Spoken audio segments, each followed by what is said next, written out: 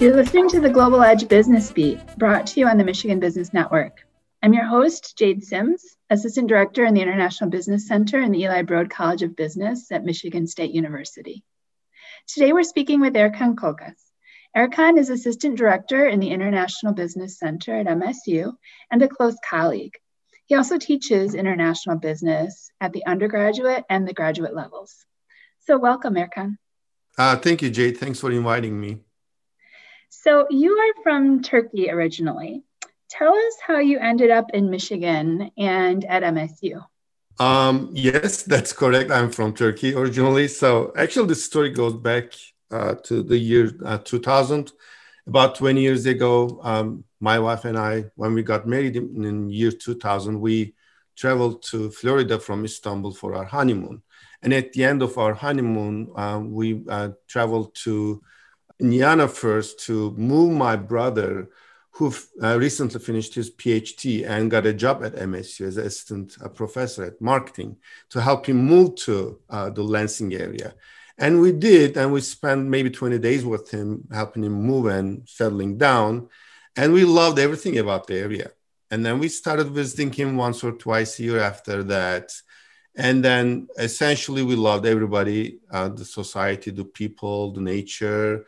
And we decided to give it a chance and move to the Lansing area from Istanbul. I know it's a far, distance. It's a big move.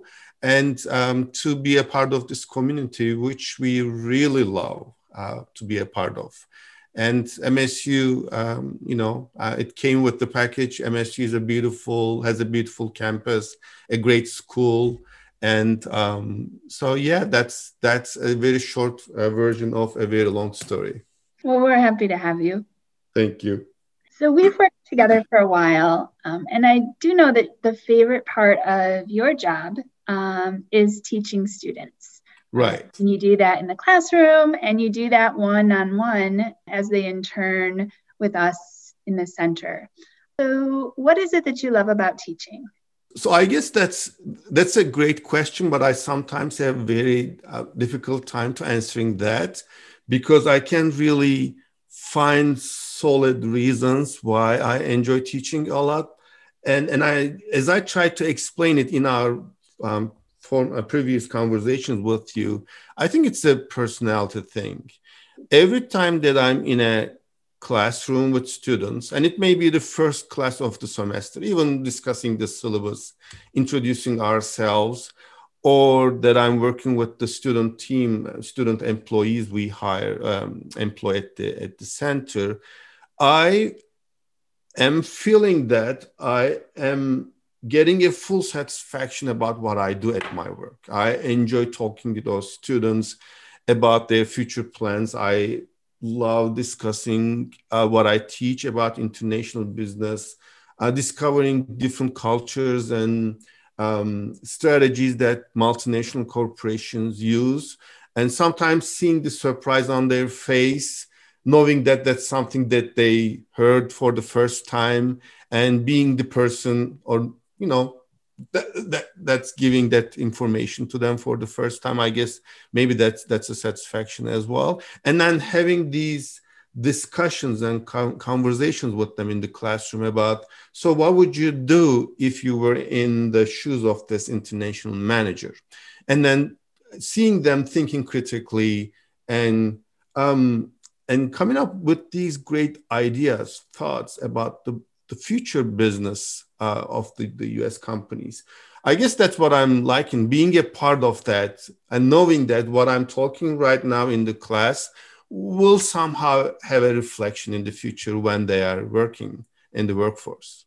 Absolutely. And that's great too. The part about, I know we've talked about this before, is reconnecting with those students once they leave, and seeing the really cool things that they're doing. And sometimes they even come back and say, wow, I learned about this at MSU, or I learned about this when I was working for you.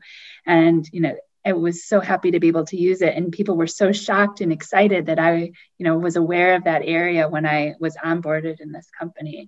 Those personal stories are pretty fun to hear as well. Yeah. So, we've been doing this for a while. And sometimes we get frustrated with these younger generations as they come through because they work differently than, you know, we've grown up working and work currently. But at the same time, I think these younger students have a lot of really important skills and ways of looking at the world that we don't.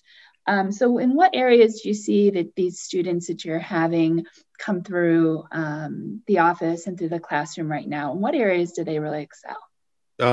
So before I start answering that question, I guess I kind of find myself in a very lucky spot because, you know, we have a 13-year-old teenager at home, and he's becoming, you know, an adult, a mature adult as time goes, but he's a teenager, and it's sometimes difficult, especially difficult to understand, especially if your son is growing in a different culture than you grew, right? Sure. So I kind of find myself very lucky being and working very close with these students because I observe and try to understand how they feel, how they work, what they do to solve problems, and try to come home and, you know, read my son accordingly. So that's very interesting. So what I observe in general is, as everybody keeps saying, they are very digitally literate. They know their technology so well that they solve problems faster. They finish when they want. If they are motivated, if, you know, if they have time, they finish projects faster.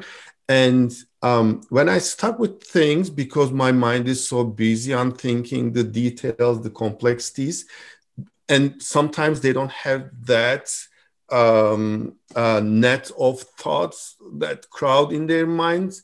They just come up with these quick and easy solutions right away. That surprised me. So that's something that I observe with the students. And the students that I work with, and overall every student that I meet, even though I don't work with them, they, I believe, are more mature than what I used to be at their age. I don't know if it's the time that we're in or the life that they are going through. Everything made these, and I don't want to use even kids, but, you know, students more mature, more understanding in a sense. And I appreciate them, you know, working with us, being with us, teaching us while we're trying to teach them. Those are some really good points. Absolutely.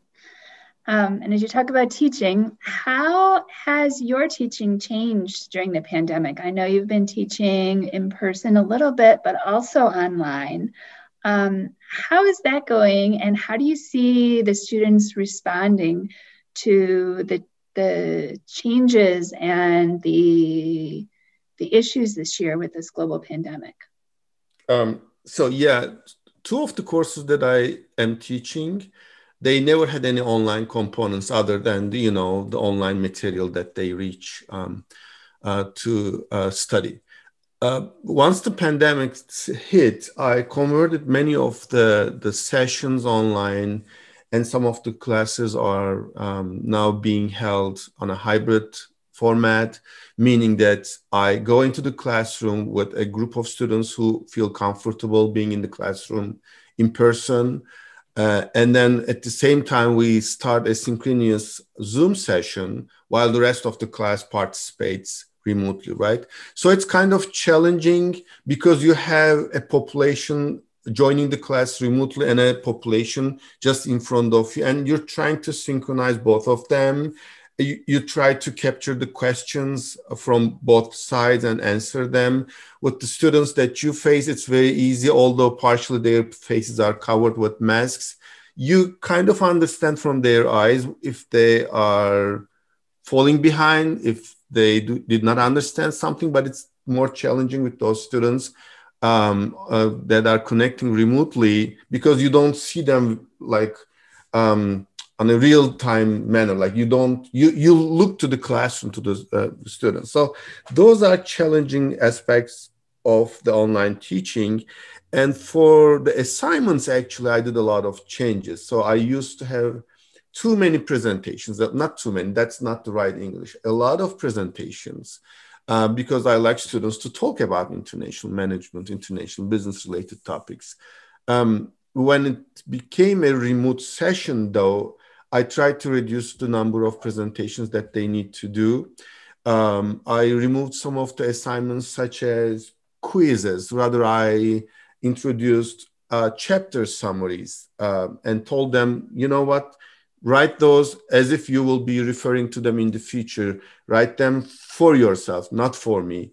And then I still grade on those, but I made their life a bit easier, I can say, without letting them go off the content, still helping them learn. We all, not only the students, we all have this fatigue of joining to Zoom sessions, recording, listening recordings, and we have to understand them, I guess, and I'm trying to do my best as well. Yeah, so challenging for them and as well as for us these days. I really appreciate your insights today, and thank you for speaking with us. Thank you, Jade. It's always a pleasure. This has been the Global Edge Business Beat, brought to you on the Michigan Business Network. I'm your host, Jade Sims, and I hope you're able to tune in next time.